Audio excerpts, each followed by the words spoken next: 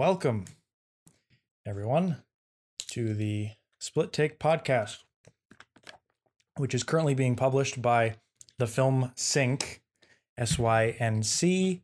I would totally forgive you for thinking it's SINK, which is not much better than Sync. Film or SYNCH. Sync. Oh, I was like a sink, like, you know, the film sink. We're cooking and now we're cleaning our dishes, our metaphorical film dishes in the film sink. All around, not particularly a great name. Chandler and I have never been happy with it. We're working on it. FYI, we're working on changing that at some point. For the diehard fans. For the diehard film sink stands. Film sink stands. Film stink sands. Film stink. Film stink. The film stink. That'll be our new name. You heard it here first, folks. www.filmstank.com. The film mank. Film mank. You're just gonna get mank. We're gonna be lost. Full circle. Buried. So it's a win-win. You either get us or you get to watch mank. Maybe the only true win-win scenario in the world. Well, we're glad to have it. But yeah, we are back here on another episode of the Split Take podcast. And this week we're going to be talking about A Touch of Zen, a Chinese martial arts film. And we're going to be talking about A Touch of Evil. Actually, no, just Touch of Evil, not A. I keep wanting to put A in front of that because of... Drop the A. Yeah. Anyway. So...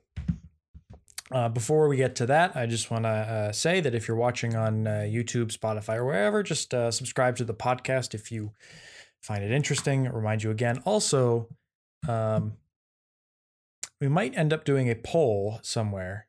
Maybe let audience people decide eventually what one of our non-BFI related films are. But who knows? I don't know how well that would go out, but at the very least, if you have any recommendations for movies you think we should talk about, let us know in the comments. Always appreciated. That's sort of kind of how we got Dragon In. Kind of. Somebody suggested it to me. Well, there you go. Pretty There good. you go. This week you were not outside. There was a bird in the previous episode in the background because you were recording outside. I was, yeah. Cheap. So hopefully the audio will be a tad bit better. Where am I getting feedback from? I'm getting feedback from somewhere. From me or you? No. It's on my end. Don't worry about it. Oh, Is it Messenger being funny? Whatever. Quit. Well, okay, shoot the so messenger.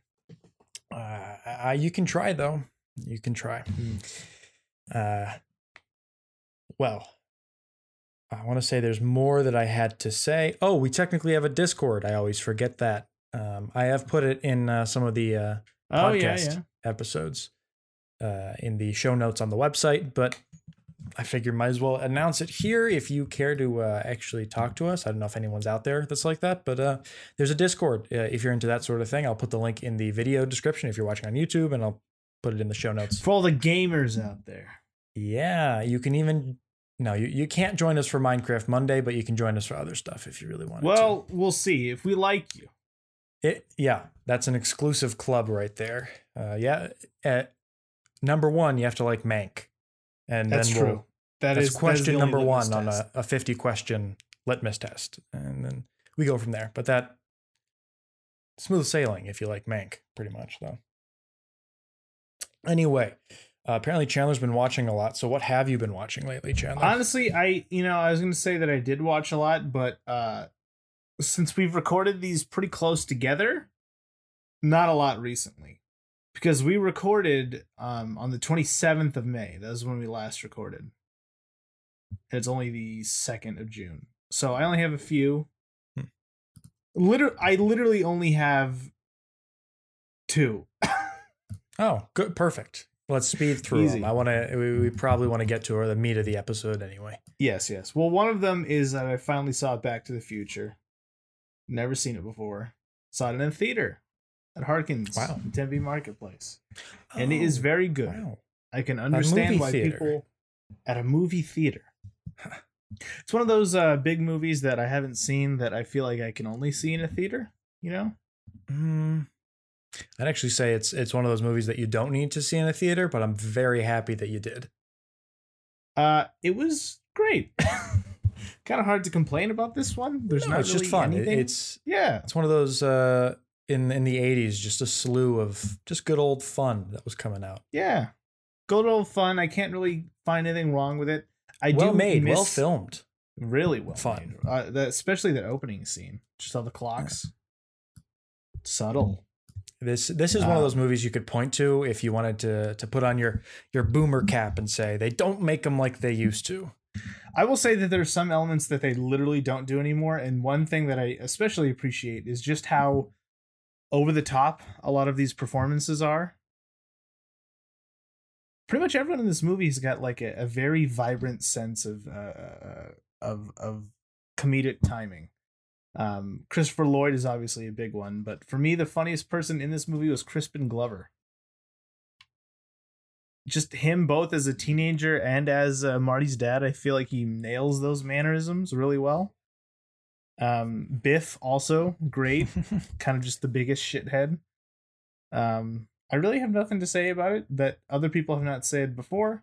It's very good. It is a very airtight script, but I'll be honest, it could have solved this whole thing if Marty just told his mom he was gay. Could have solved a lot. You know, CinemaSin. I'm you know how they're doing like the Groundhog Day knockoffs? And knockoffs is a harsh word. It's I'm fine with them. I'm fine with that kind of thing. It's a subgenre. At this point, I feel like it's its own subgenre. It will become a subgenre once you do it enough. But like the first couple times you do it, it's a ripoff. And then once you get enough of a body of work, it becomes codified into something more than just ripping off. Yeah. The line between what you're ripping off from one thing to what you're... Anyway, I wouldn't mind the Back to the Future kind of narrative being ripped off in a similar way to like Palm Springs and Groundhog Day. But Back to the Future, I feel like would have could find some success in like a modern day version. And then you go back to a different, like the 90s, and it's just 90s fun nostalgia. I wouldn't. Yeah. Cause I mean, by the how far the 50s were back in the 80s is how far the 90s are back today. Or to the 2000s. Or, when we're good old boomers and go back to the 2020s. Marty McFly stops 9/11. Oh, no. Marty McFly goes back in the future to prevent the catastrophic failure of the Wendy's empire. Before it disappeared forever. Just so you're saying that you want not a remake, but a re-examination, a re-exploration of this concept. Yeah, like exploring, going back, like Back to the Future is kind of a nostalgia trip in a way, but also not. Like it's charming, and it's almost like from our position now in the future, it is a period piece. When it was made, obviously. But it's also like a high school movie in a way, or going back to your youthful days. And I feel like that's that general concept of like, going back. It's just fun. It's interesting. It doesn't necessarily have to be all about like time travel shenanigans, or it could be. I don't know. But some of the time travel jokes are actually pretty funny in this. I wasn't expecting them to be, especially when Christopher Lloyd asks Marty McFly who the president is, and he says Ronald Reagan. Who's your vice president? Not Jimmy Stewart. Fuck, what's his name from King of Comedy? Excuse me. Didn't matter. Didn't matter. Hey, it doesn't matter. Doesn't matter. Doesn't matter. The other notable movie that I watched, that ironically enough, which was the main discussion of last week, but I did have in the last week the opportunity to watch Blow Up again. And it's almost like I wish we could go back and try that episode again, because now I have much more to say about it than I did the first time. Of course, Blow Up being the 1966 Michelangelo Antonioni film. Antonioni. I also didn't. I always forget to mention this. I don't know why. Blow Up, I believe, is on the director's poll of the BFI and not the critics poll. Weird. Continue your new thoughts while I double check. Well, new claim. thoughts, yeah. So I'm definitely going to chalk up the first time to. Well, I'm not going to completely chalk up the first time to me seeing it as just not being the right mindset, because I do feel like it's a movie that you kind of have to see twice. I think you said that last week. Because once you understand what the entire story is, where it goes, what it tackles, it becomes a lot easier to rewatch it and examine what it is they're trying to say and how they do it. You could theoretically enjoy it on a first watch, but I think the real power and the accomplishment of the film is being able to go back and find more and look at it from different perspectives. Yeah, and so we there's a few different things that we talked about last week in the episode where it sort of started to make things click with me in my head. And usually when I have something like this where I'm like, I gotta watch it again, I put it off for a long time. But this is one of those where like the amount I was thinking about it was way more than usually sparks a second watch. So I had some time Sunday night, decided to watch it at like 7:00 p.m. or whatever. And yeah, I was much more appreciative of it this time around. Basically, the whole movie, again, like we said, is about this whole idea of the real versus the unreal. And how consumerism and this desire to basically consume everything around you sort of factors into that. I basically got the idea this time around that the main character, whose name is listed as Thomas, but I don't think they ever say his name. They don't, no.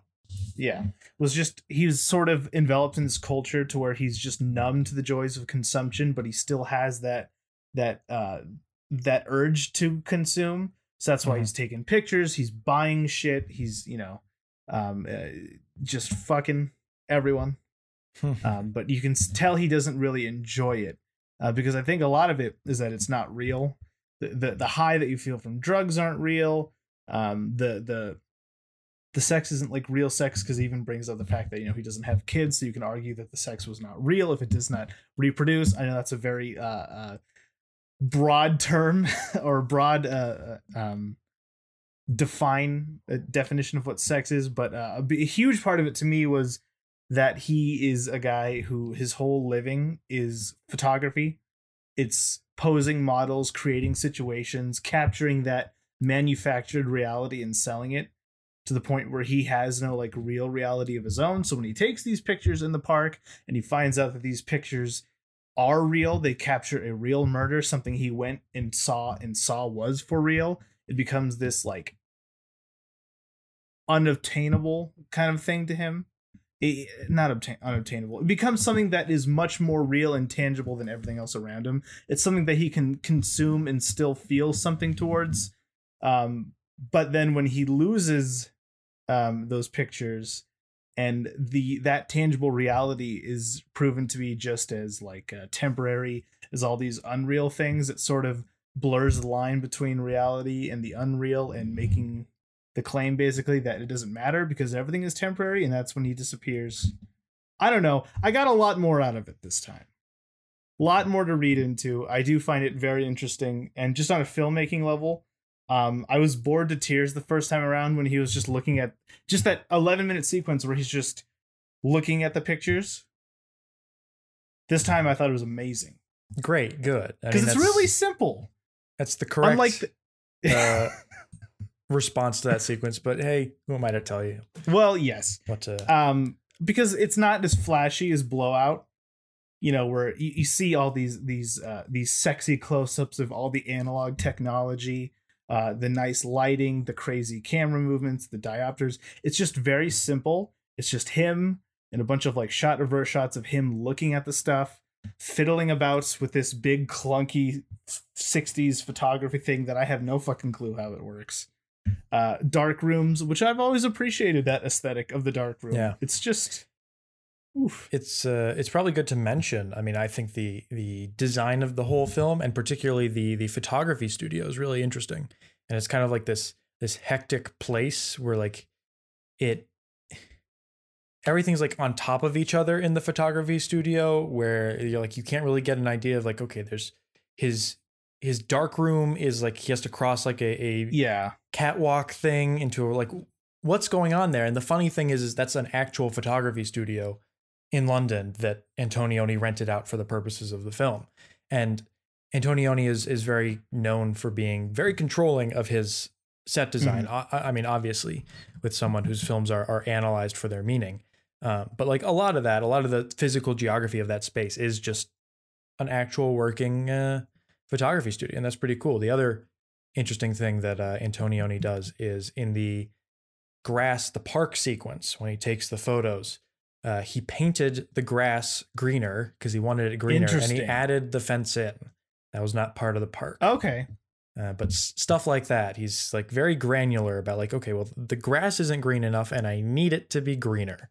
And somehow that's important. Well, it's funny because I bought the Criterion. That's how confident I was. Wonderful. And it's a beautiful Criterion. It is. It's a very nice packaging. I read through the booklet. I watched all the special features. A lot of special features too. So good many. chunky booklet too. Yeah.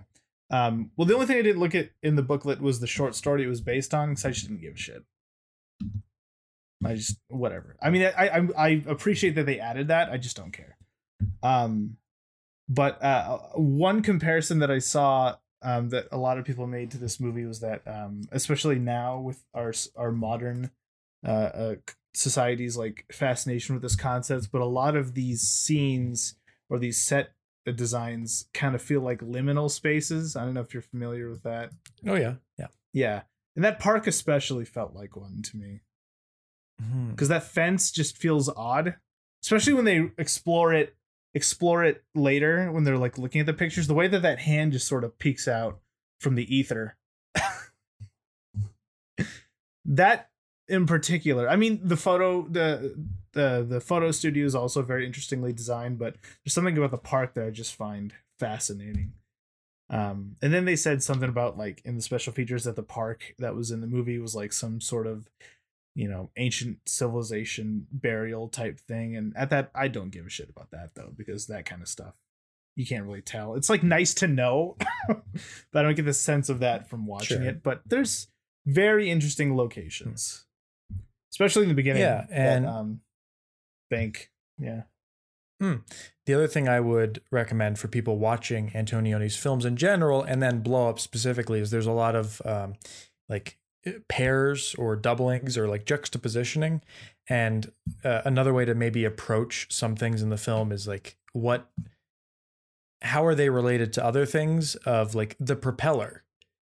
It's interesting, like a review that Chandler liked on Letterboxd, all the review is why the hell did he want that propeller? And, if you think about a propeller, it is part of an airplane, but it's not like it's detached from the whole, which kind of relates back to the whole sequence of him separating the images, the parts of the park photography section, and like cutting out and blowing up specific parts and like removing parts from the whole image. And something to think about. Like there's no, like, I have no meaning behind that other than there are things that are kind of rhyming in there that you can relate the propeller back to that. And I'm sure you can relate it back to consumerism and just the desire to want things regardless of context. There's different layers. Fuck. Well, another one is the obsession with image, not necessarily feeling, but image. And one that I noticed was when the woman whose picture is being taken goes back to the studio and he like plays that jazz for her, and she starts like dancing in a very like natural kind of way. And then he's like posing her, saying, no, listen to it like this. Look like this when you're listening to it. Just a lot of layers. And you know what? I'll even go as far as to say I do like this more than Blowout. Really? I'd go that far. I really would. I didn't think it would come to that. I mean, it's one thing to like say this might be like a better constructed film, and you still prefer one over the other, but to say that you like it better, that's wow. Yeah, big jump between two viewings. Big if true. Not saying I don't. I still think Blowout's a masterpiece. Of course, it is fun. I liked it. Yeah, but yeah, that's all I got. Because again, it's only been a few days since we last recorded, so I have one in particular that I want you to talk about, but we'll wait. Of course, I guess. Of course, yeah. I too only really have two. Would you look at that? The first one I'm going to talk about is The Lady Eve from 1941. Oh yeah, directed by Preston Sturges. This actually got a Criterion release last year, I think, or maybe it was a Blu-ray upgrade, I think. Don't quote me on any of that. That's my Is this bad a prequel to All About Eve? Title wise, it's kind of similar, but no, not really. It stars Barbara Stanwyck and Henry Fonda, people who you may be familiar with. I've heard of them. And it's 1941. It is a fun romantic film. I've heard people describe it as a comedy. I didn't really find it funny. I found it at least engaging, and it kind of fun characters, and it is one of the more memorable, interesting performances I've seen from Barbara Stanwyck as an actress. And I couldn't even tell you another movie she's been in. Double Indemnity. Never seen it. Babyface, Stella Dallas, The 40 Guns, Meet John Doe, A Night to Remember, The Furies. Literally none of those. Oh, well, a couple of those are in the Criterion Collection. So, the 1953 Titanic. Fun. That hit. You do know Double Indemnity though? Yeah, with Humphrey Bogart. Yeah. No. Billy Wilder, Fred McMurray. I was thinking of The Big Sleep. Yeah. I do know that. Yes. Double Indemnity is, of course, very famous in my circle of friends, film friends, because it is a film that a lot of people tend to like, and I don't think it's good. I think it's the worst Billy Wilder film I've seen, and that's a hot take coming from me. I've seen it. How many have you seen? A few. It's definitely not the worst Billy Wilder film, but it's the one that annoys me the most. And I feel free if you are a huge Double Indemnity fan, I will personally invite you onto the show for you to defend the film. I was actually thinking of. Is it on the BFI list? No, it's not. Thank goodness. They got that right as much, I think. I don't know. These days, I haven't seen the list in a while. Speaking of which, I was actually thinking of putting like a call on the Criterion subreddit or something. Of like, if you like podcasting and you want to defend, like put a list of the movies we've said, we hate these movies. Come and tell us why they're good. Like Greed or let's find a defender of The Imitation of Life. I was just about to say, genuinely curious. I was oh my God. As I looked on Letterboxd to see what it was, somebody else I know. Let's blow up. There's a film critic I very much respect, who I saw on Twitter the other day. I guess he was replying to some sort of question like, "What was your favorite first watch of the year?" or something like that. Mm-hmm. And it's a film critic I very much respect, and his response was Imitation of Life. So maybe we'll ask him. Because let me say, this is off topic, but yeah, no, sorry, no. Let me get back on topic. Apologies for that. The Lady Eve. Yeah, it's pretty good. I've heard really great things about it. It didn't wow me or anything. It was just kind of like a fun romantic film, and very much of the era that it was made in. And I've never been the biggest fan of Preston Sturges as a director. I haven't seen that many by him, to be fair, and I'll keep. I love that name. That's all I can say. Yeah, good name. I'll keep watching. He did Sullivan's Travels, which I blind bought the Criterion. It's somewhere on that shelf. Weird. And Jack Black. That's Gulliver. That's Gulliver. But I bought the Criterion because it has a commentary with like a bunch of people. Anyway, Noah Baumbach, I think. Who knows? It's an odd, like, there's like 5 people on the commentary, and they're all like famous actors and directors in their own right. And there's not really much. Anyway, yeah, Preston Sturges. No, I have not been wowed by a film of his. I hear people like him. I think he's an interesting director. I think he's like what you would think of as like just like a classic old 40s Hollywood director, just kind of doing his thing and shooting in that classic style and kind of exemplifying that, not doing anything too spectacular, but not doing anything poorly either. Like I've never been disappointed by one of his films. Just seems kind of a middle of the road kind of director.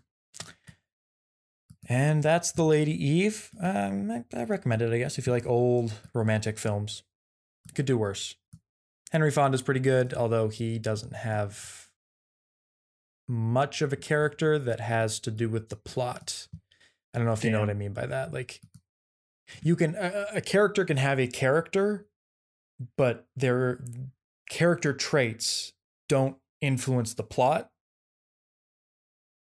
Like they're different levels of how well you've integrated a character into the plot. And ideally, you want to write a character that the plot couldn't happen if they were a different person. We'll be talking about that. Don't worry. Fun.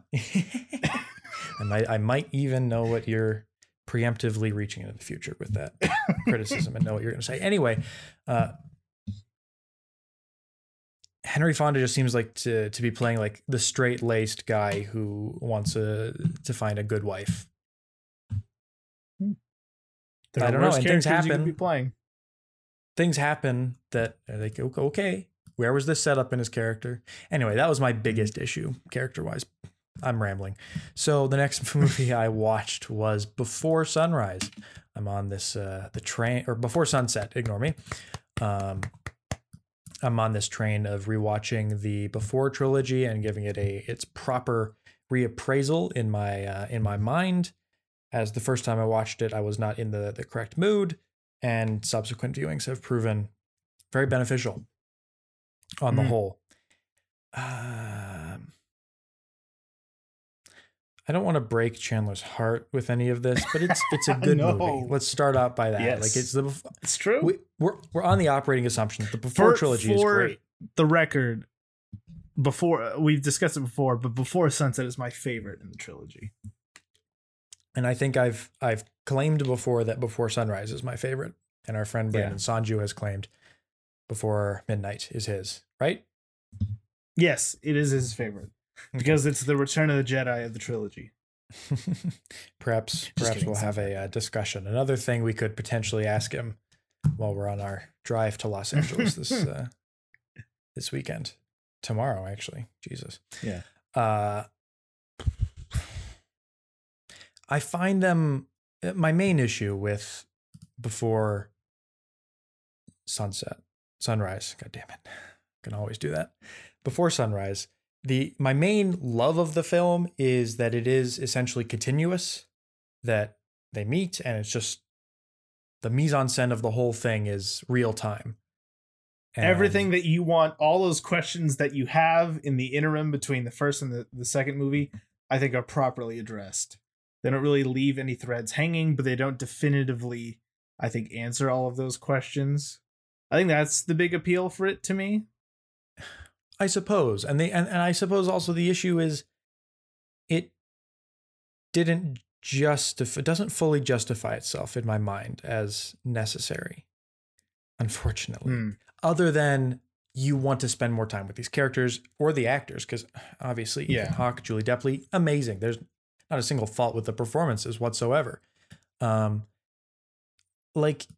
don't think it expands upon the meaning of the first film. And in fact, if you just watched the first one and didn't watch the rest of the trilogy, okay, you're fine.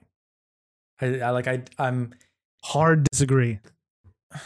okay, it's nice to see the story, but like, yes, the magic of the first one for me is the budding relationship. They're still new, and there's some tension, and there's kind of like a clear goal from the outset of like where the movie is progressing. Here, it's definitely more just, let's talk and see how things go from there. So it seems a little more aimless in that way, not as a criticism whatsoever. Because that can be a benefit in your mind, depending on how you look at it. But for me, the issue, I suppose, was the characters seem less, I don't want to say likable, but some of the dialogue came across to me as not as kind of fresh and unique and as romantic. That's not the right words, but as the first one. And some of it felt like, okay, we need them to have conflict in their lives after they've been apart for all this time. Your life has been so terrible. Well, look at my life. I'm like, okay, it just didn't feel fresh. It didn't feel as inspired as the first one. And that could just be that maybe the night I watched Before Sunrise I was just really into it, and I was just looking at it with fresh eyes. Okay. Didn't you? You've seen it twice though. Yeah. Or twice. Sure. 3 times, as in 2 times after the first one. I don't know. Right. But for some reason, with any movie, there's always like it can hit you just right on one day, and then the next day if you watch it, it's like just not the same thing. Right. Well, okay, here's my follow-up. Here's my argument, is that I do agree it's not as I don't even know if I agree there. I think a huge part of this to me is that this movie is basically, that first movie is just, it's essentially a romantic fantasy. They're young, they're dumb, they're naive, they believe in these big ideas, and then 8 years later, they're still young. They're not, middle-aged or anything, but reality has set in a lot more. That's where I feel that these elements of, oh, my life is so bad, your life is so bad, come in. But I feel like what this movie does really well is that it examines that sort of doughy-eyed youthfulness, and through that, it's basically a movie that asks the question, was this just naivety? Was this just us being budding romantics, or was there actually something there? That's what they're asking themselves, because they've gotten separate paths. They've fallen in love with other people, or if they've had relationships past this one, they haven't worked out. Is it them, or is it because they missed their chance 8 years ago? It's a movie that to me has a lot to do with like regret, but it's not like Before Midnight where they're so old that they don't. I'm not gonna say that they're so old; they're only in their 40s, but it's not like Before Midnight where there's this tangible feeling that it's too late. They're still young. So the whole will they, won't they of this movie is what makes it for me.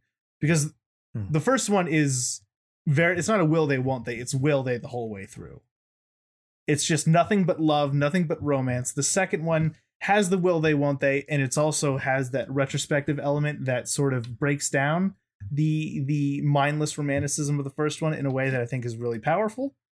And then it ends on an even more ambiguous note, literally ends on a will they, won't they moment, which I think is amazing. But I think more than anything, this movie acts as a nice bridge between the two movies. It's kind of like, this is a very odd comparison, but I think it's apt. The Empire Strikes Back to me is similar. Because The Empire Strikes Back, it's more of the same as well. And it ends in a way that feels like a transitionary story between two bigger stories, but it's still got a lot of great stuff to it, and it's that ambiguous ending that sort of makes it really powerful. I don't know. I do feel like it is the Empire Strikes Back of this whole trilogy, and it doesn't necessarily have the same identity as the first and the third one, but I think the moment to moment stuff is where it really shines. I love the beginning when she comes into the store while he's reading from his book. It is a very powerful moment. There's like a good 30 to 40 minutes. It's, it's all catching up. And by the time that you get to like the boat, you start to wonder, okay, is this literally just the first movie again? Because they're very similar. It's almost like they haven't missed a beat. but then you have this ticking clock element of his plane that keeps getting more and more dire. But then to me, where this movie just completely becomes its own thing is in the car, where she has that like breakdown basically.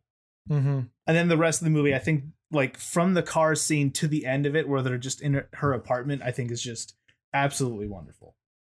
But yes, I agree with you in that it doesn't necessarily have its own unique identity like the first and the third ones, but I do think it's necessary for the overall arc of the trilogy.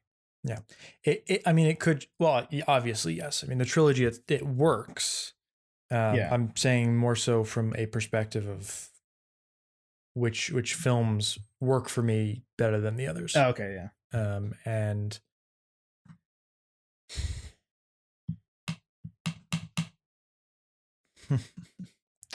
I like it.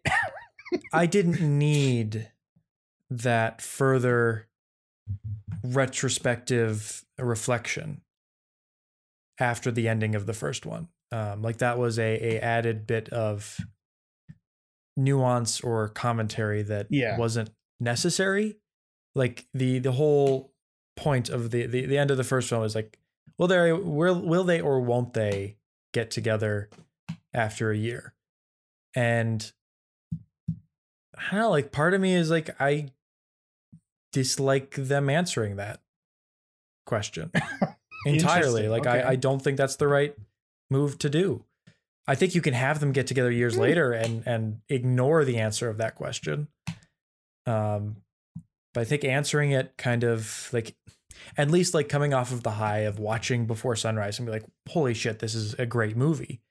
And really feeling it this time, that just got me off maybe on the wrong foot with the whole thing. Cause I also felt like this time around, Jesse's, especially in the beginning when he's answering the questions about the book, he is like, oh, he's just an author talking it out of his ass about this stuff. Especially when he talks about his new book, where it's like takes place entirely with a pop song.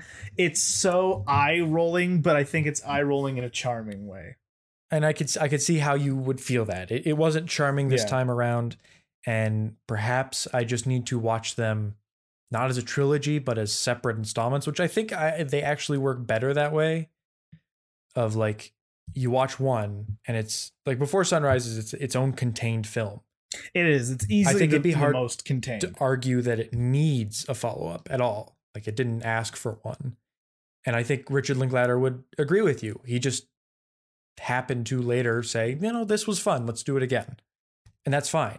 So maybe I will put some distance between me, Before Sunrise, and return to Before Sunset with a bit some fresh eyes. And maybe the process of me sharing it with my dad or me sharing it with someone else who hasn't seen the trilogy before is important for me to kind of latch on to that, because there is something better. Like I think I pay attention more to a film if I'm sharing it with someone else, or at least. Okay.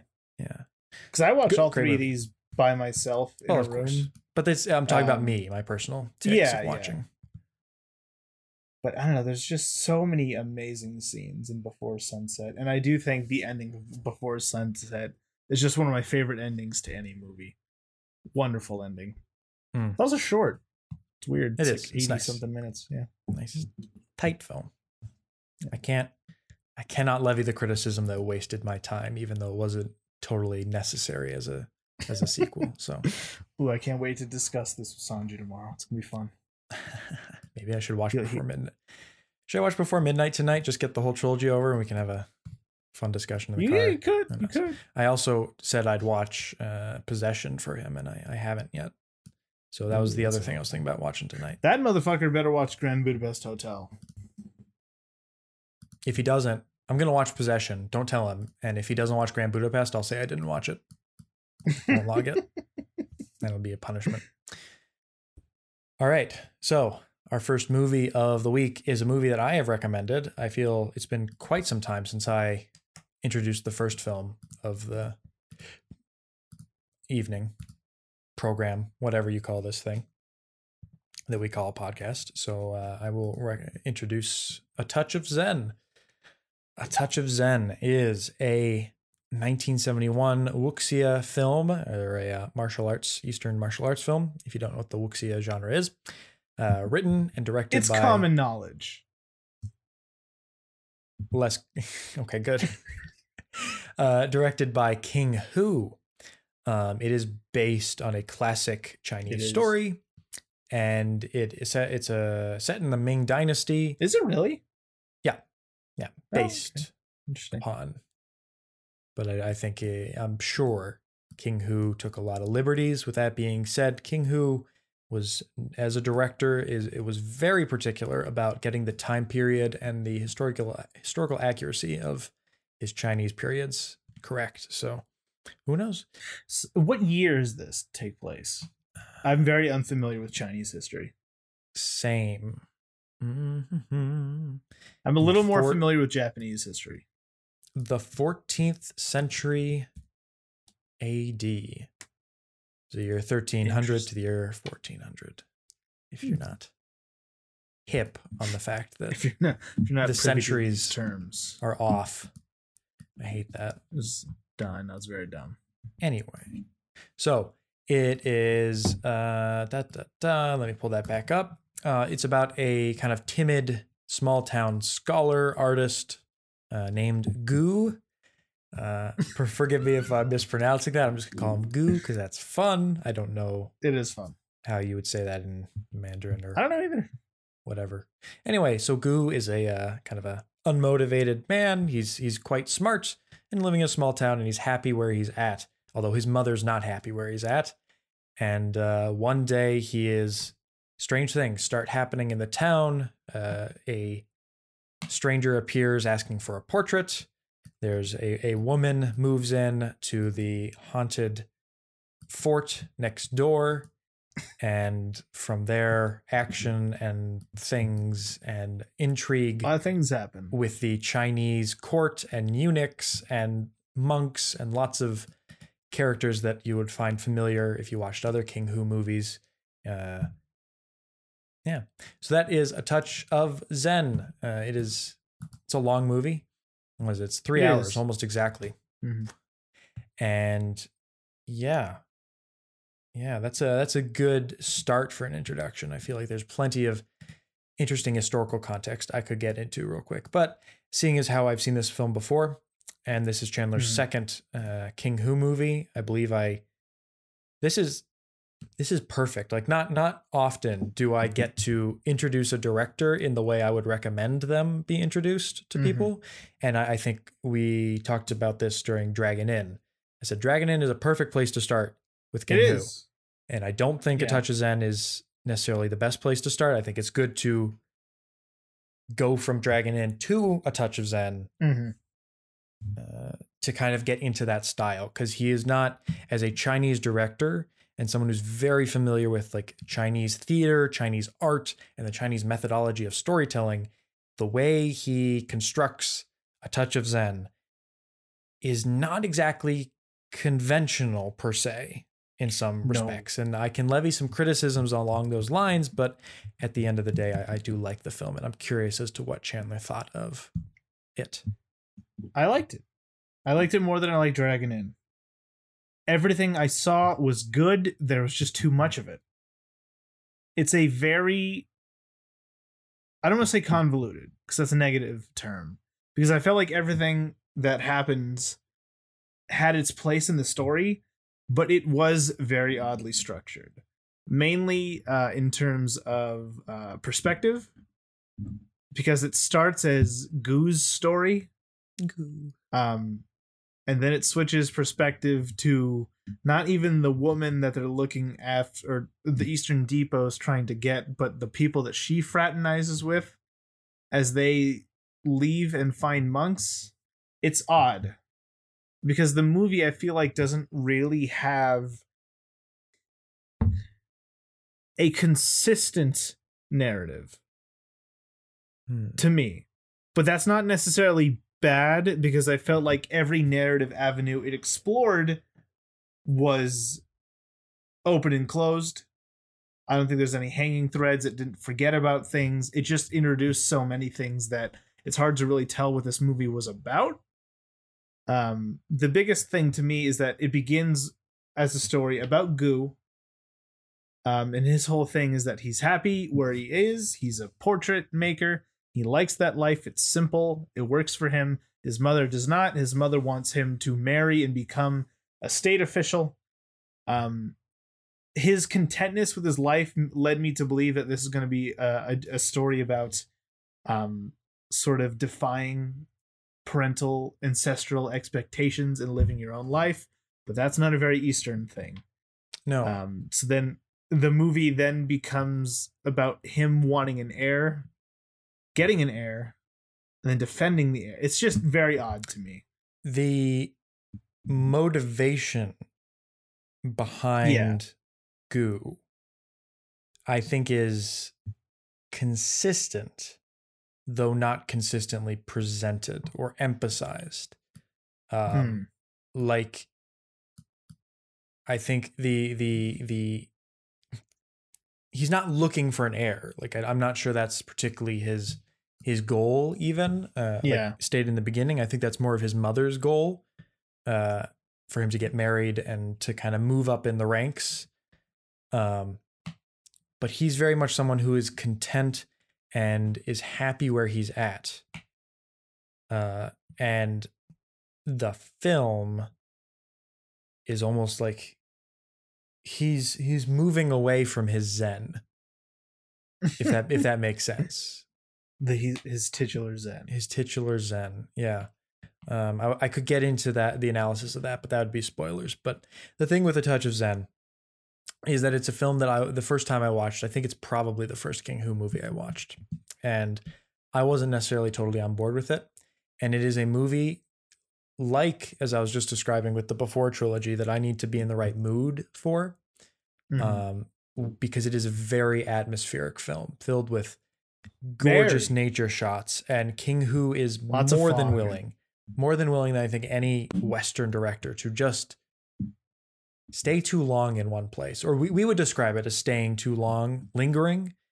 And I think that's the point. I think that's what he's going for. And so this can sometimes be infuriating to watch.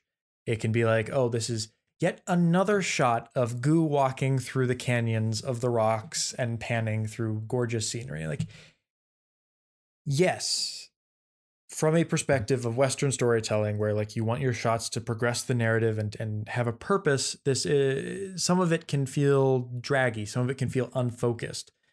But there's other times when I'm really into the narrative, or I'm feeling the kind of placid nature of what's going on, and the not interested in the lack of concern about the plot. That's when I can like let the feeling of the film take over. Because I think the thing the film does best is create this wonderful, moody atmosphere and introduce interesting, complex scenarios where it's not necessarily about what's happening, but it's about the intrigue and the kind of historicalness of the whole situation. And later on, it's about creating these moments in nature of Zen and in fighting, of making a point. Because I think the film doesn't really come to a point until the very end. And even then, the point is obscured.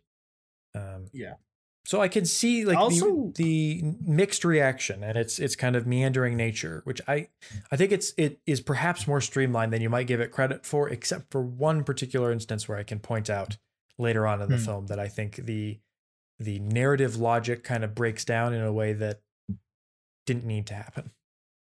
Well, when I say that the story is convoluted, I don't necessarily mean that it has a lot of unnecessary twists and turns.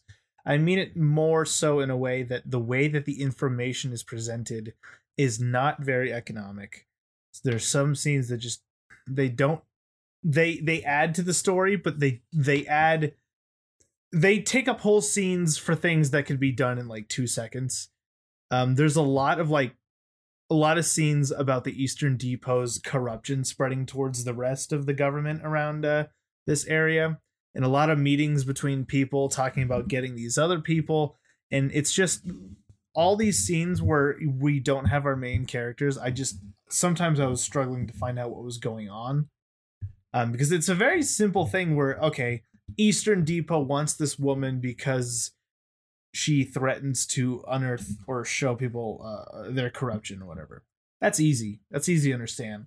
But there's so many scenes in which they explore that idea from unnecessary perspectives that it makes the story needlessly difficult to follow at points.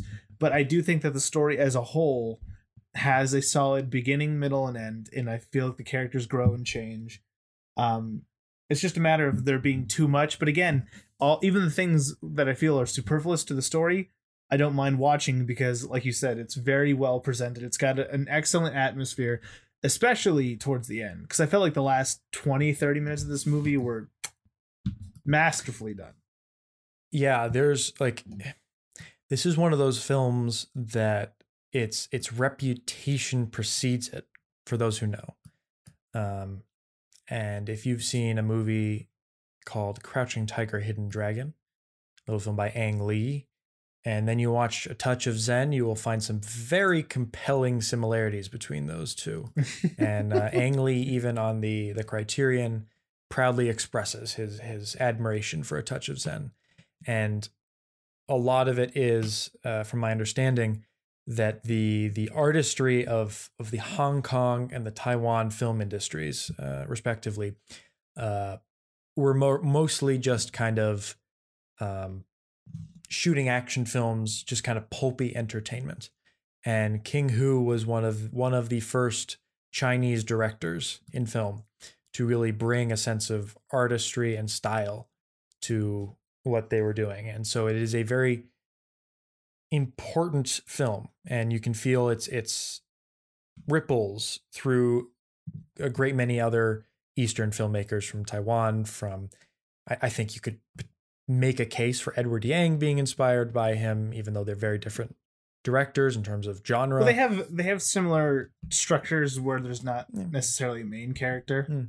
And the movie's more about exploring every relationship between all these characters. Mm-hmm.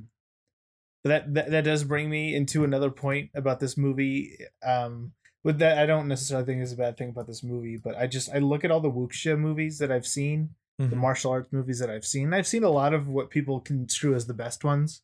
Dragon Inn, Touch of Zen, Crouching Tiger, Hidden Dragon, Hero is another one.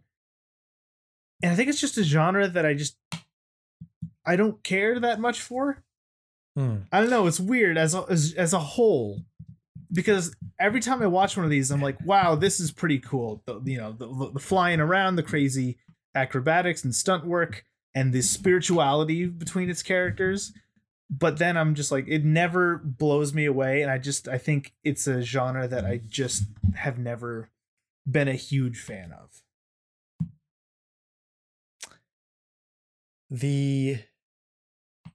I think the exception for me is Crouching Tiger, Hidden Dragon. That's a film that connects with me emotionally, but I think I would generally agree with you that a lot of these Eastern martial arts films do tend to remain distant. And I'm hesitant to bring up a topic that I've been kind of exploring on my own for quite some time and writing about, with the intention of maybe making something about it.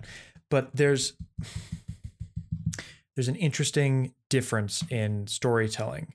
And I'm not even going to call it an Eastern versus Western thing. I think it is an English-speaking style of storytelling that is built in, since a lot of, the UK and all that, a lot of their storytelling is interwoven with the history of Hollywood. But I think you could say that, well, I would make a very bold claim that Hollywood cinema in general is perhaps all of it capitalist propaganda. No modifiers on that. I'm not saying good or bad, but I think there's something, and I can defend this point, but it would take a very long time. There's something inherent about the way that Hollywood tells stories, all Hollywood, very few exceptions, that is highlighting the individual perspective. I agree there.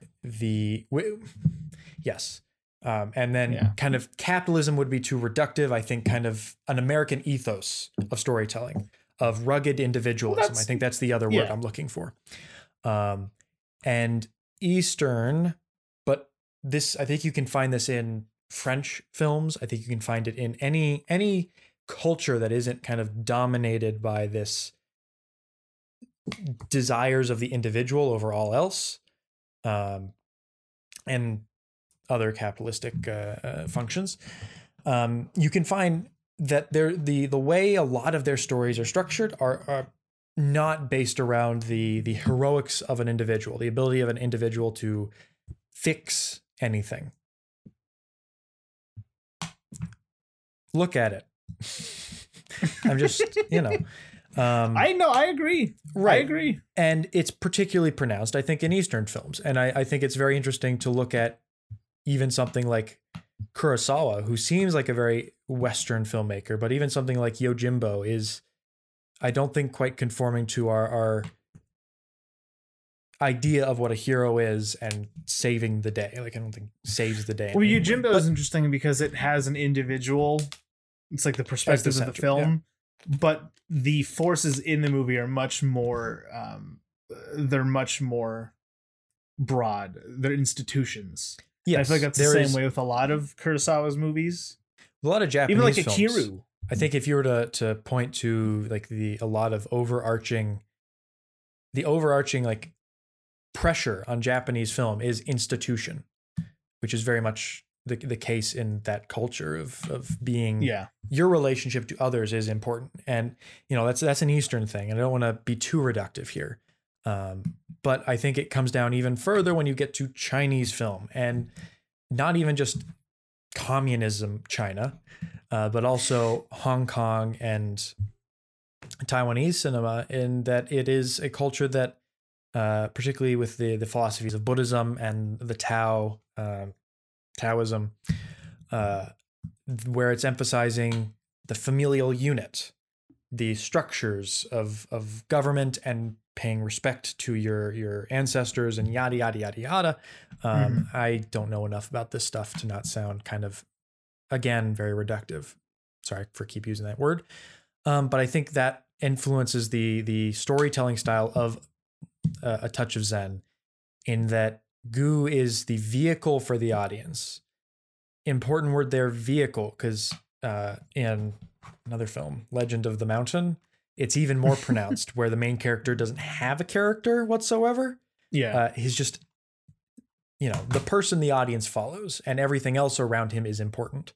But I think when you look at the structure of A Touch of Zen as a kind of, from the perspective that the individual is not the hero in this type of storytelling, that it becomes more kind of approachable from the perspective of the group, because it is about a group effort. And, ultimately it comes down to the individual upon like a spiritual journey.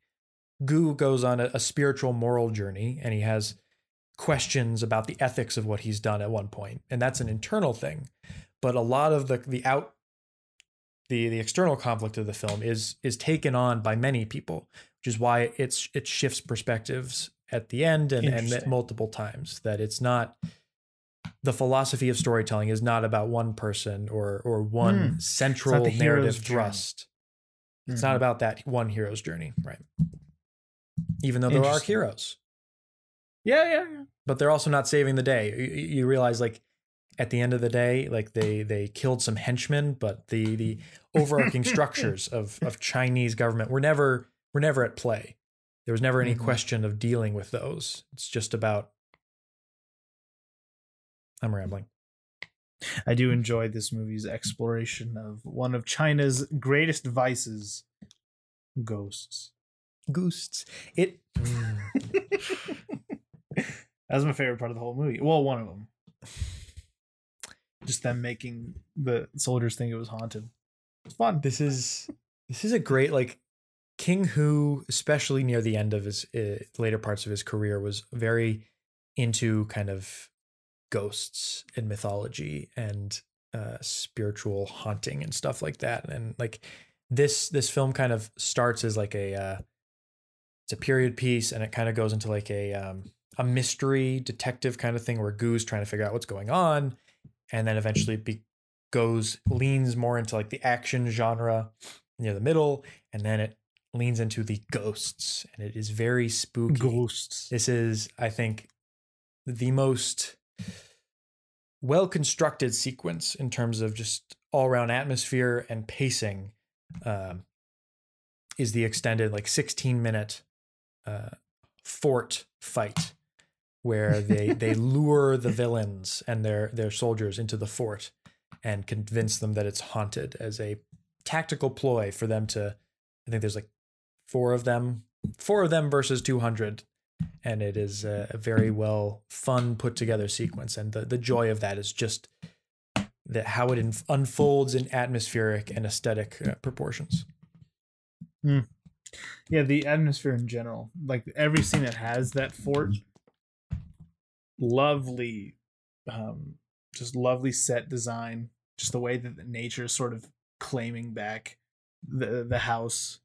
You got vines pouring through the windows and moss growing in all the doors and lots of fog. Kind of like Antonioni, where there's a lot of heavy symbolism in this, although it's not dense like Antonioni is, where it keeps recontextualizing itself. This is just it's heavy use of nature is important to what I think the story might be getting at, and how it frames some shots. It's very interesting that the film starts off with a close-ups on spiders and insects trapped in the web, and that has metaphorical resonance with what goes on in the film. Yeah.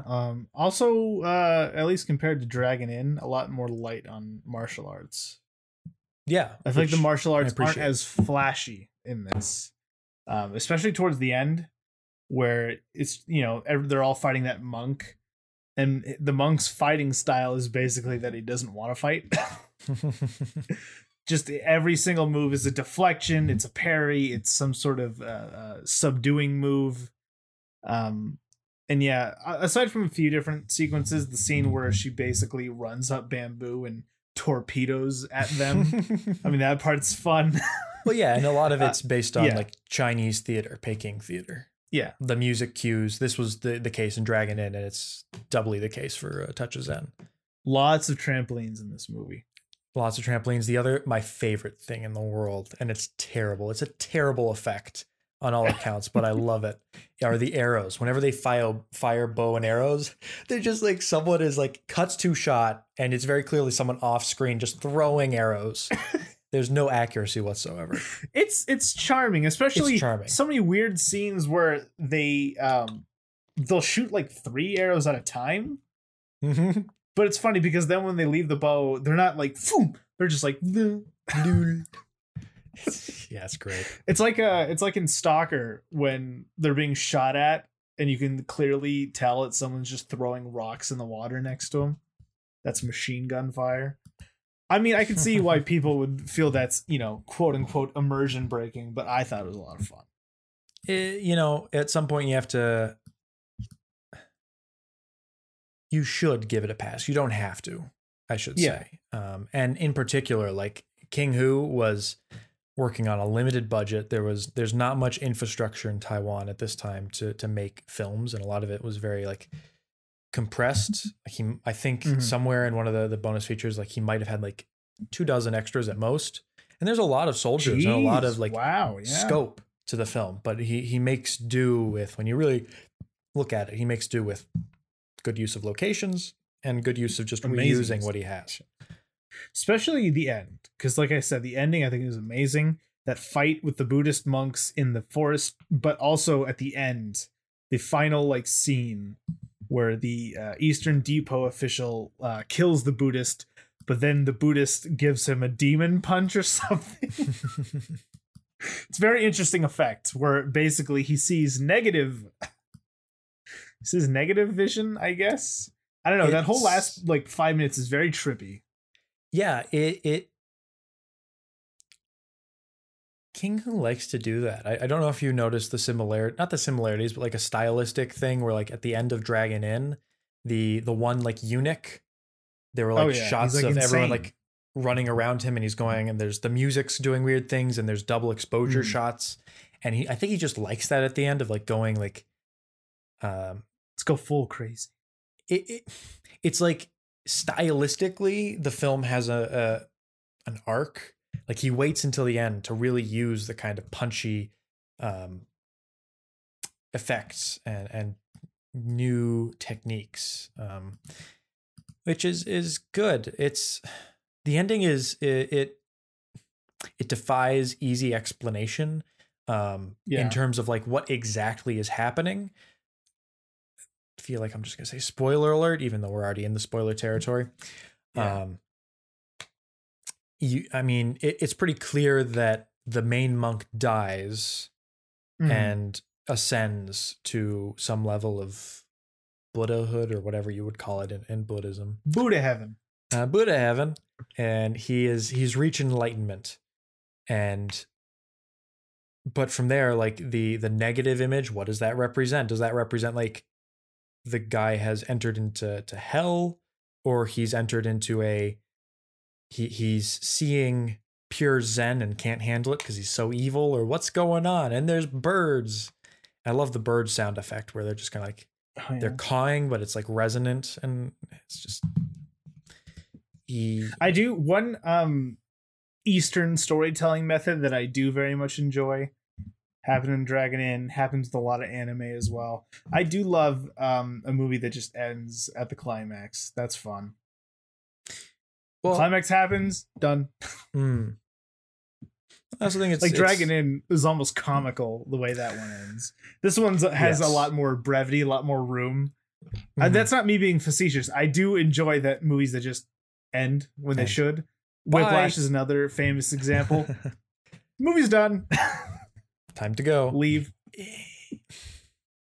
Well, it's interesting that I like the way this movie is paced in terms of like its action sequences, because it really takes its time to build up to that and isn't in any hurry to get anywhere. And I do think that the information is doled out in an interesting way, because I think on repeat viewings, I just am interested in following like the intrigue of like knowing where the plot goes.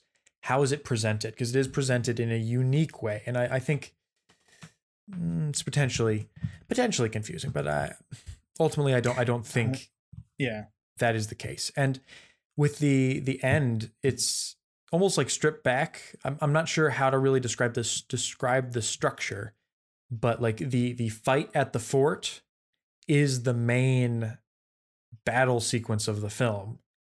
And it is almost a very long denouement at the end, tying up loose ends. And you get to a fight between the third level Eastern Depot agent guy, and yet another villain is introduced. It's weird. Which is a weird storytelling decision, but I appreciate it for like it's a film that feels entirely different, like a different ethos of storytelling, of King Hu as someone who is very integrated in Chinese art and theater and all that, poured all that knowledge into a touch of Zen. And even though some of it doesn't work for me because I'm so used to other kinds of storytelling, and there's some places that I think he could have been more efficient, I respect the film so much, and I like watching it because it's like experiencing that storytelling from a different perspective. But it's fun. It's nice. You said this is your favorite King Hu? Might be. I really Legend of the Mountain has been growing on me. Raining in the Mountain's pretty good, which is on the Criterion Channel at the moment. Did you see, by the way, that Criterion has a Letterboxd account now? I do. I just followed it, actually. Well, it's interesting because one thing that they do is they make lists on what's about to leave the channel. Oh, good. Oh, they're making those lists. Now I don't have to do it myself. I don't have to go through and just for the record, 3 movies that are leaving the end of the Criterion Channel in June, at the end of June, that I want to see. Babylon, Patton, and Investigation of a Citizen Above Suspicion. I've seen 2 of those. Yeah. I suppose there's plenty of things to be to talk about with Touch of Zen, but the last thing I want to leave us with is I think if you were to, sometimes I like to like pinpoint the antithesis of a director's style of saying like here's one moment, not a scene, just a moment of filmmaking that exemplifies a director's style and is like their contribution to art in general. An interesting example is Kieslowski's Three Colors trilogy. In Blue, not even my favorite of the trilogy, there's a moment in that film where Juliette Binoche has a sugar cube, and she holds it in her coffee and lets the coffee like seep up into the sugar cube. Mm-hmm. I don't know if you remember this. And there's like a flute playing in the background, but like it is a moment that every time I watch it, it is just like pure cinema. And like there's only he could have done that. And there's whole stories behind just that moment and how it was directed, but not the point. The point is if I were to like pinpoint the greatest moment, the greatest thing that King Hu has ever done is the arrival of the Buddhist monks at the end in the third act. Like, honestly, like I think it's one of the singularly greatest pieces of film editing and like one of the greatest moments of you have our two, the lady and the other general who are fighting the eunuch or the Eastern Depot guy, and they're losing, and suddenly the Buddhists arrive and you see them. King Hu likes to shoot into the sun a lot, which is very unique. Not a lot of directors do that. But you see the Buddhists, and there's it's just magic. Like, it's pure movie magic of the Buddhists jump off this rock and kind of float over, and it cuts to the river and the trees swaying, and it uses like a Buddhist bell, and it's just, every time I watch it, I'm just like, this is what movies are made for. And I almost watched the movie just for that moment and just for that ending scene, because obviously everything with the Buddhists are my obviously the Buddhists scenes. are the best characters. They are, even though they have no character. No, they don't. But they have personality. In no personality, but plenty of character. Their unflinchingness is their character. They don't have an arc because they don't need an arc. They figured themselves out. Yeah. They know what they're about. The only thing left is to die, to bleed golden blood, and advance to nirvana or whatever Ascend. It is. Ascend. Yeah. It's a fun movie. I like to watch it. It doesn't feel like 3 hours. Every once in a while. No. I think Gu is a fun character. There's not much going on there, but he's fun. No. I like his mother. Especially when he goes crazy. He's laughing. That's a great scene. It is a great scene. Atmosphere. This is a movie that I feel like I would like to return to whenever, if I ever like start to film my own projects again, is just like go big or go home. That's what I think King Hu does, is he just leans into creating atmosphere of landscapes, setting, yada yada yada. Hello, Chandler's sister. Good movie. Touches Zen. I recommend it. Yeah, it's good. I liked it more than Dragon Inn. It's very good. There you go. I recommended it specifically because the title is similar to our second film, which is the BFI pick of the week. Chandler, take it away. Well, this week's BFI pick is Touch of Evil, directed by Orson Welles. It is a movie about a bomb that goes off at the Mexican-Texas border. A border town. Somewhere, some border towns in the south of America. It's basically a movie about Charlton Heston, a Mexican actor who's playing a Mexican man, as we all know, who is trying to find out just who set off this bomb, all the while Orson Welles is fatly doing the same thing. It's basically a movie. It's a very noir. It's a movie about corruption, shady deals, sketchy towns. It is another in a long list of Orson Welles projects that was cut without his okay. And weirdly enough, I went into this one, I was looking around. I don't own the movie. I've seen it a few years ago. I watched the director's cut when I first saw it, because I think I watched it from a less than legal stream. And I was looking around and I couldn't find anywhere to rent it that was the director's cut. I only was able to watch the theatrical cut. So, you know, with something like Magnificent Ambersons in mind, I'm like, oh, is this going to be like butchered? Is this going to be like the shadow of a great movie? But, you know, watching the director's cut or the theatrical cut, it's not that bad. I can't think of anything that felt like very theatrical, or I couldn't see any part of the movie that where I'm like, that is the studio. It all still felt like Welles to me. I don't know which version you watched. So I assumed too much, as the saying goes, and I thought, well, hey, they did a recut. That clearly they must be respecting Welles. Like, I thought we were all on board with that at this point. Like, why would you show any other version at this point?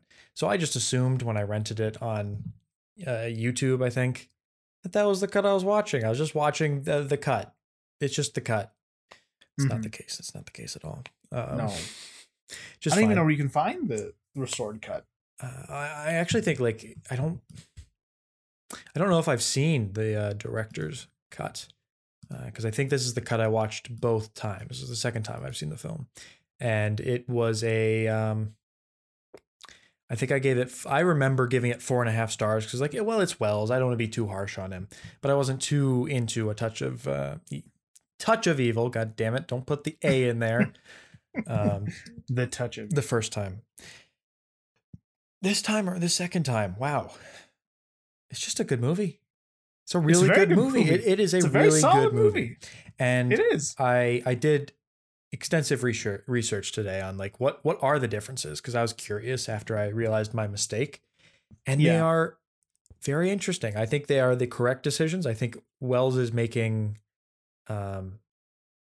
better decisions than the studio, but unlike Magnificent Ambersons, the studio isn't being moronic in what it's doing. Yeah, it is playing it safe, and in that, it kind of, the film loses some of its edge that is purposefully there by Welles.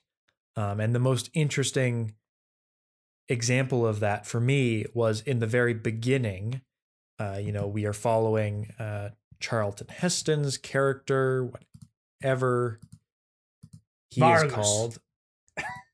Yes. So we're following Vargas and his wife, played by Janet Leigh, Susan Vargas. And after the explosion in the opening scene, they separate for a little bit. Scene. The famous opening shot scene. Yes. I don't think we can add anything to that conversation. Great shot. I just want to say this. Yeah. I like it's a great shot. The other long take is the one I'm more interested in. I think we'll get to that, but I think there's a couple long takes, but yes, there is one specific long take that's like 5 minutes, and it's anyway. In the movie version, it focuses on Vargas, and then it cuts over to Janet Leigh, and then it cuts over at the end of a scene.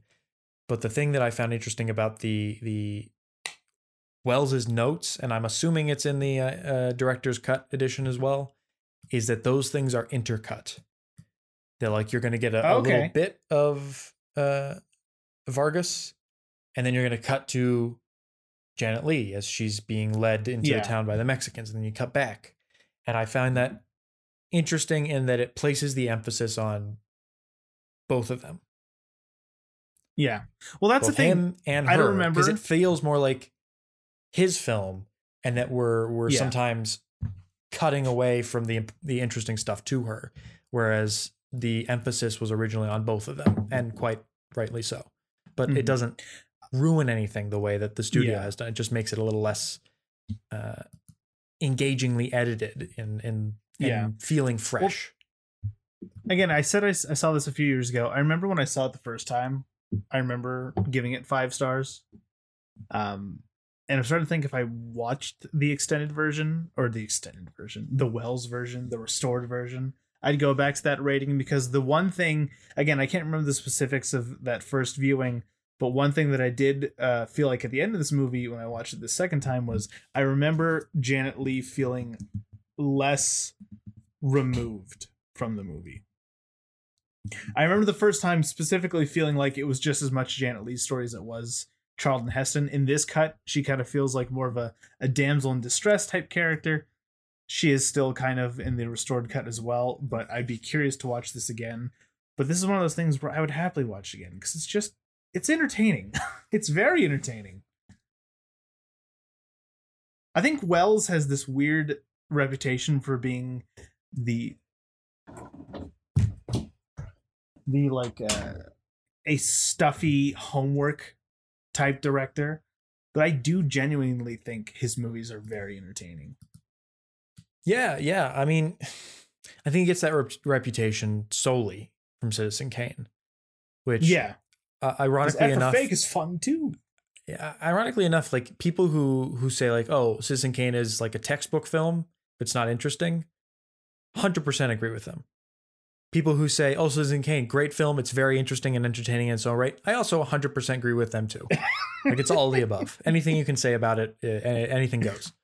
But you look at this and like this almost seems very far removed from the textbook nature of Citizen Kane in that he's not like, it doesn't feel like I need to be analyzing the shots. Like all the shots in the depth or have something interesting and important to say, but rather it's just kind of like immersive filmmaking, creating the vibe and the world of this border town and the noise. Like this is a film that Orson Welles really heavily leans into the sound design of this film. And that's kind of what I noticed this time around, of like so many things are going on and the way that he balances all the different music and vocals and along with shots, and it's just great, just well put together. And he's juggling so many balls at once. He's a magician.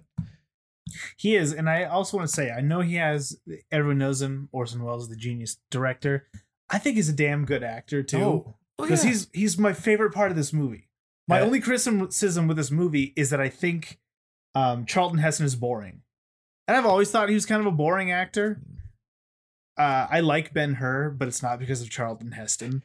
And it's not because he's, I do find it funny that he plays a Mexican guy.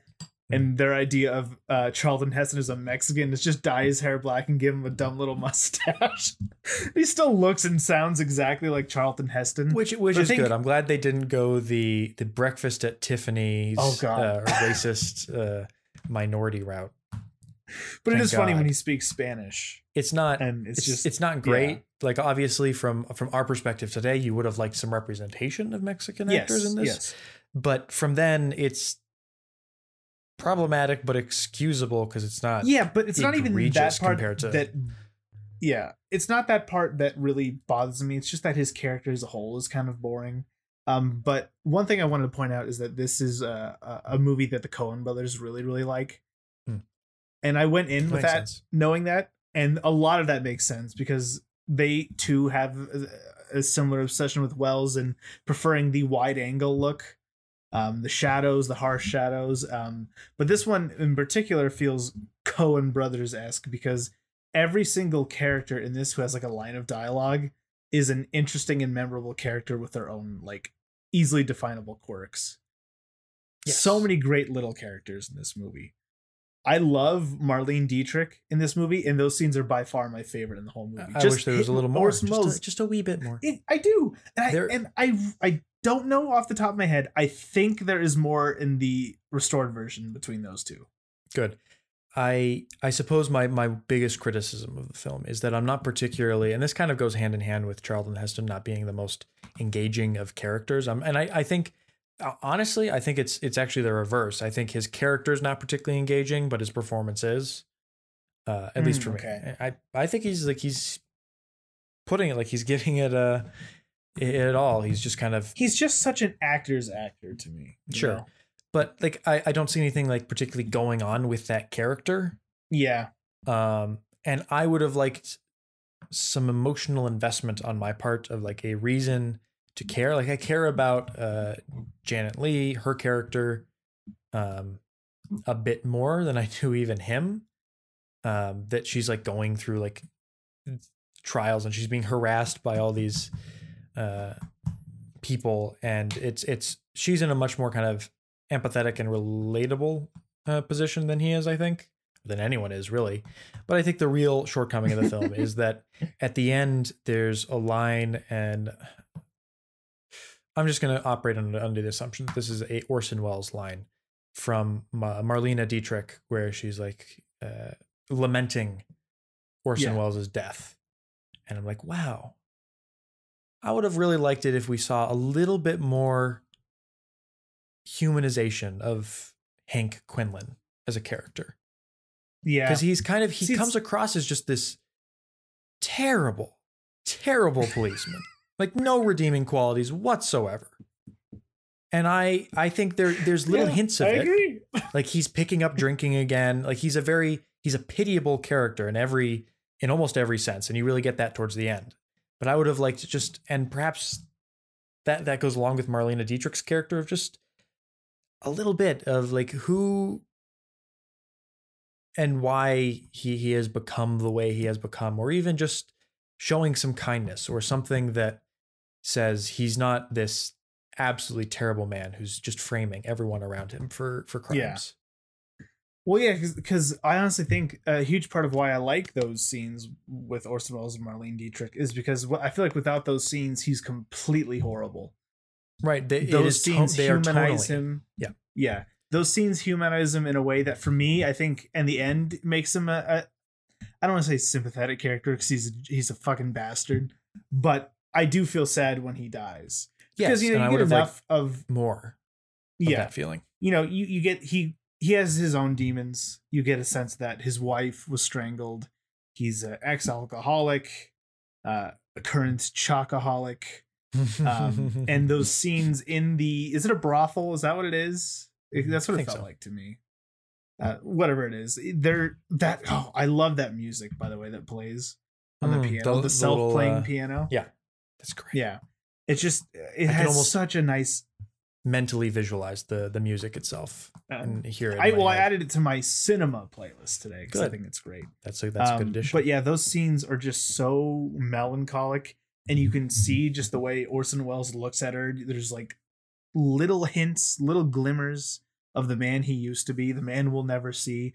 But what I do find it very interesting about this movie is the ending, where he was right. Technically, he was correct. His hunch was correct, but it doesn't matter because he went about it in the complete wrong way. I have this list that I've been adding to over the past year on my Letterboxd. And the list is aptly called "Not All Cops Are Bastards." Just movies with cops that are that exemplify what the police should do. I think Charlton Heston is that guy. Guilty until proven innocent, maybe even to a fault. He's a little too naive. Because obviously the man he is so quick to defend did turn out to be guilty in the end. And of course the other not. Can you guess maybe what another Not All Cops Are Bastards movie might be?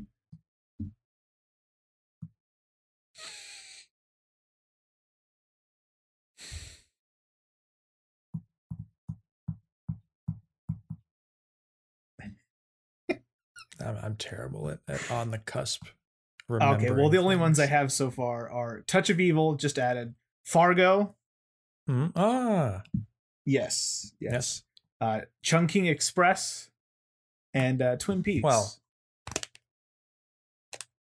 okay. Well, Chungking Express, it's a different culture, so I feel like it's not quite true the same, but or at the very least, I don't know what Hong Kong police are like. Well, what we've seen recently has not been too good.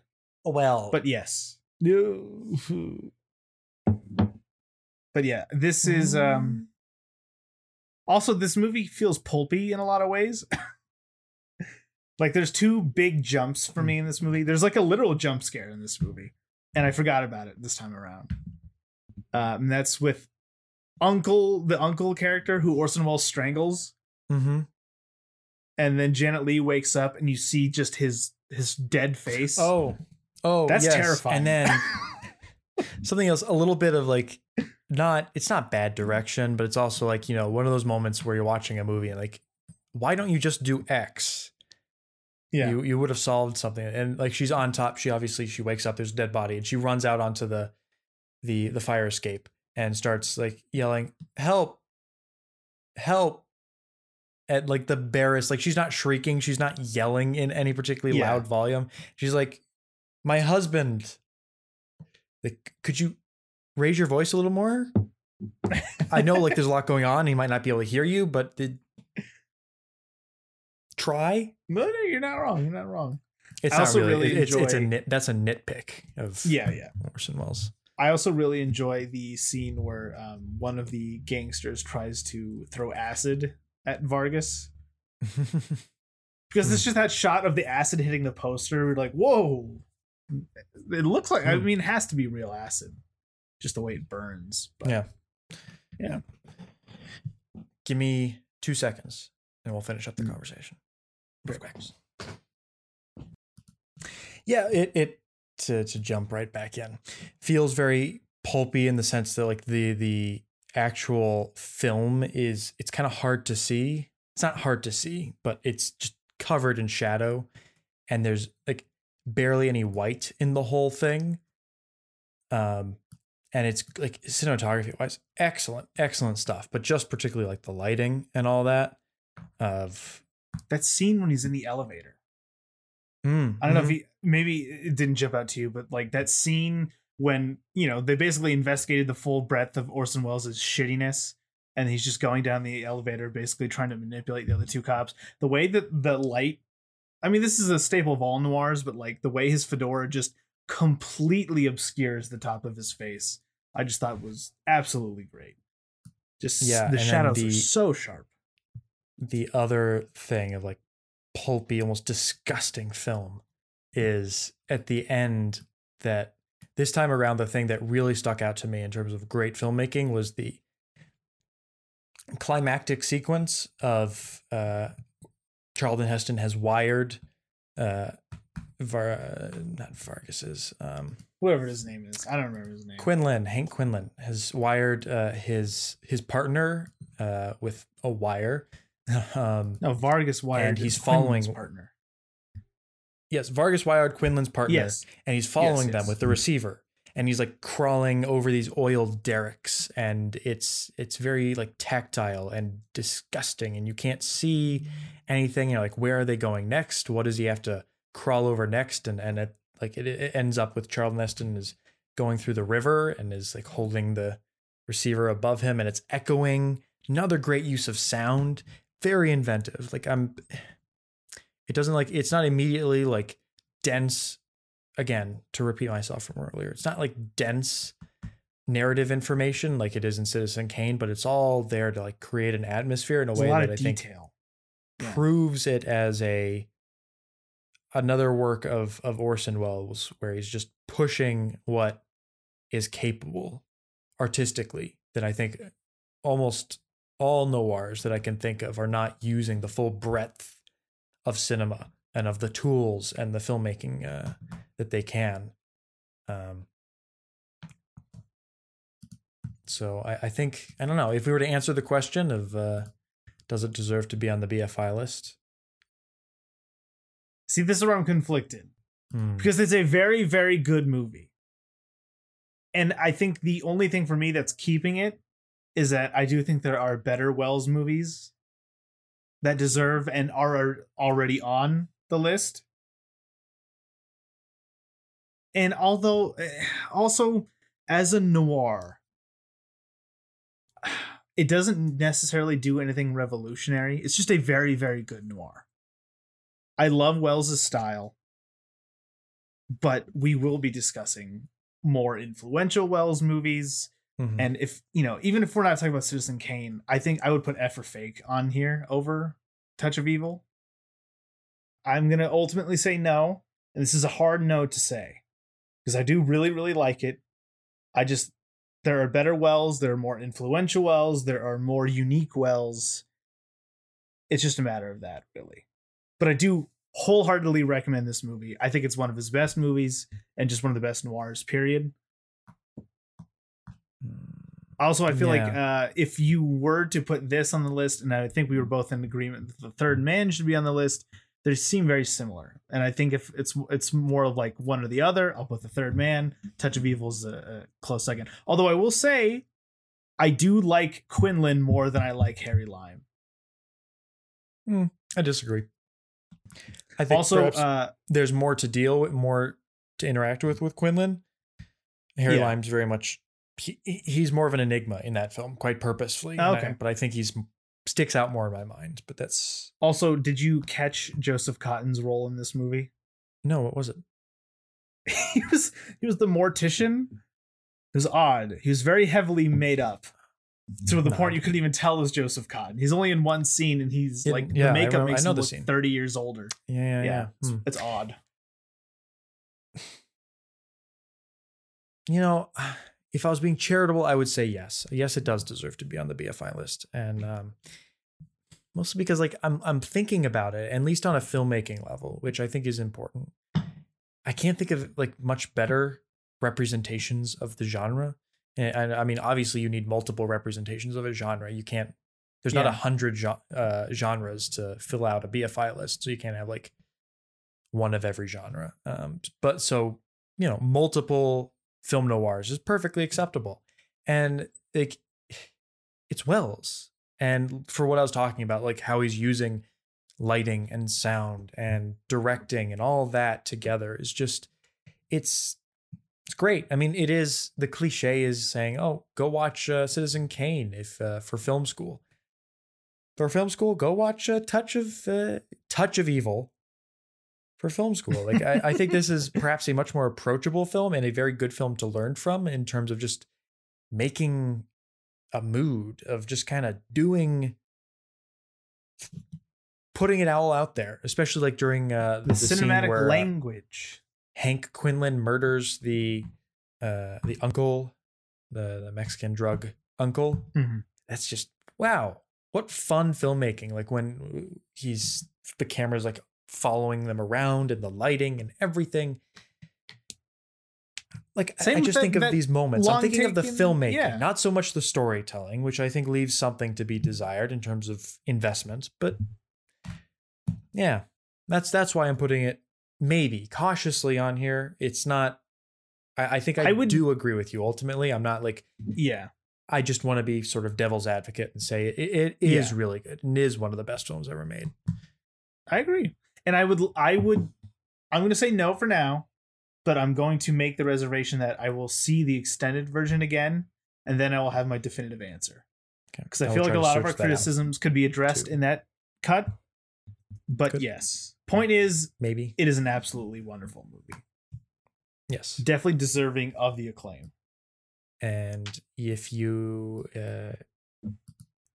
want a good, if you're in film school and you want the perfect example of stop fucking cutting, look at we brought it up earlier, but we didn't talk about it. The 5-minute shot. It's a conversation in the hotel room, and it is just constantly reframing the action. The hotel room ways. Or the apartment? The hotel room.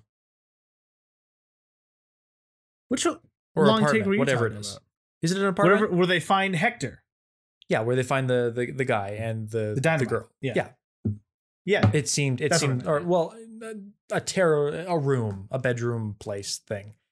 Doesn't matter. It's a 5-minute take. You can find the whole thing on YouTube, but it's just like, all around great directing, great use of like the camera and the director using everything to focus your attention, especially on the very important dynamite and the box. That's the blocking is magnificent. Such a good scene. It's just stuff. Yeah. I know the opening scene is the flashier one, it's the more memorable one, and that is a great scene. It's a great way to open it. Yeah. But just the nuances of that apartment scene in particular, just a lot more interesting to me. And I think it's more of a technical achievement, quite frankly, because like with the opening scene, you have a town and you direct them, and there's a lot of moving parts, obviously, but you have a lot of room. Yeah. A lot of room to work with, a lot of room for error in that. I mean, you're in a cramped space, and it's 5, 6, like 8 actors all doing things, coming and going, blocking, staging. You have to get the camera position right, and it's all in this confined space. Mm-hmm. Brilliant. Brilliant. Well, that first one too. The first one is all movements, camera movements, actor movements, car movements. Obviously, that's very difficult. But in this one, so much of it is performance. Because imagine going through like the first 4 minutes and then Wells doesn't nail that slap. Yeah, the whole take is ruined. And Wells is such a big part of that scene that he just needs to command it in the right moments, in the right ways. And yeah, it's just masterful filmmaking. Maybe it does deserve it. I don't know. I'll give you an update next week. I got to think about it more. Right, it's great. Well, it's pretty great. Yeah. Orson Welles. I didn't specifically say it, but I do agree with you. Orson Welles is a ton of fun. Great performance in this. And what else is there to say? Next week on the Split Take podcast, no idea what we're doing. Goodfellas, I thought. Or do we not decide? Yes. Goodfellas. We're doing Goodfellas next week. That is, I'm not sure if it's next on the list, but it is at the very least something I think we are going to talk about together. And that'll give me some time to schedule some guests that will be coming soon to the podcast, including the return of the one, the only Daisuke Beppu, who we go back in the yes, so excited. Currently talking about Daisuke. Figuring out with Daisuke what we're going to be talking about. Might just be a fun conversation. Who knows? Go see our review of A Brighter Summer Day if you'd like to hear our previous conversation with Daisuke on the podcast. Great YouTuber. Check out his YouTube. Wonderful YouTube. Anyway, Goodfellas next week. We'll pair it with something, maybe a Scorsese film, but that's about it. So thank you for listening. Like, comment, subscribe. Do something. The huge. Let us know if you've seen a King Hu movie and what your favorite Orson Welles movie is, if you want, or if not, we'll see you later.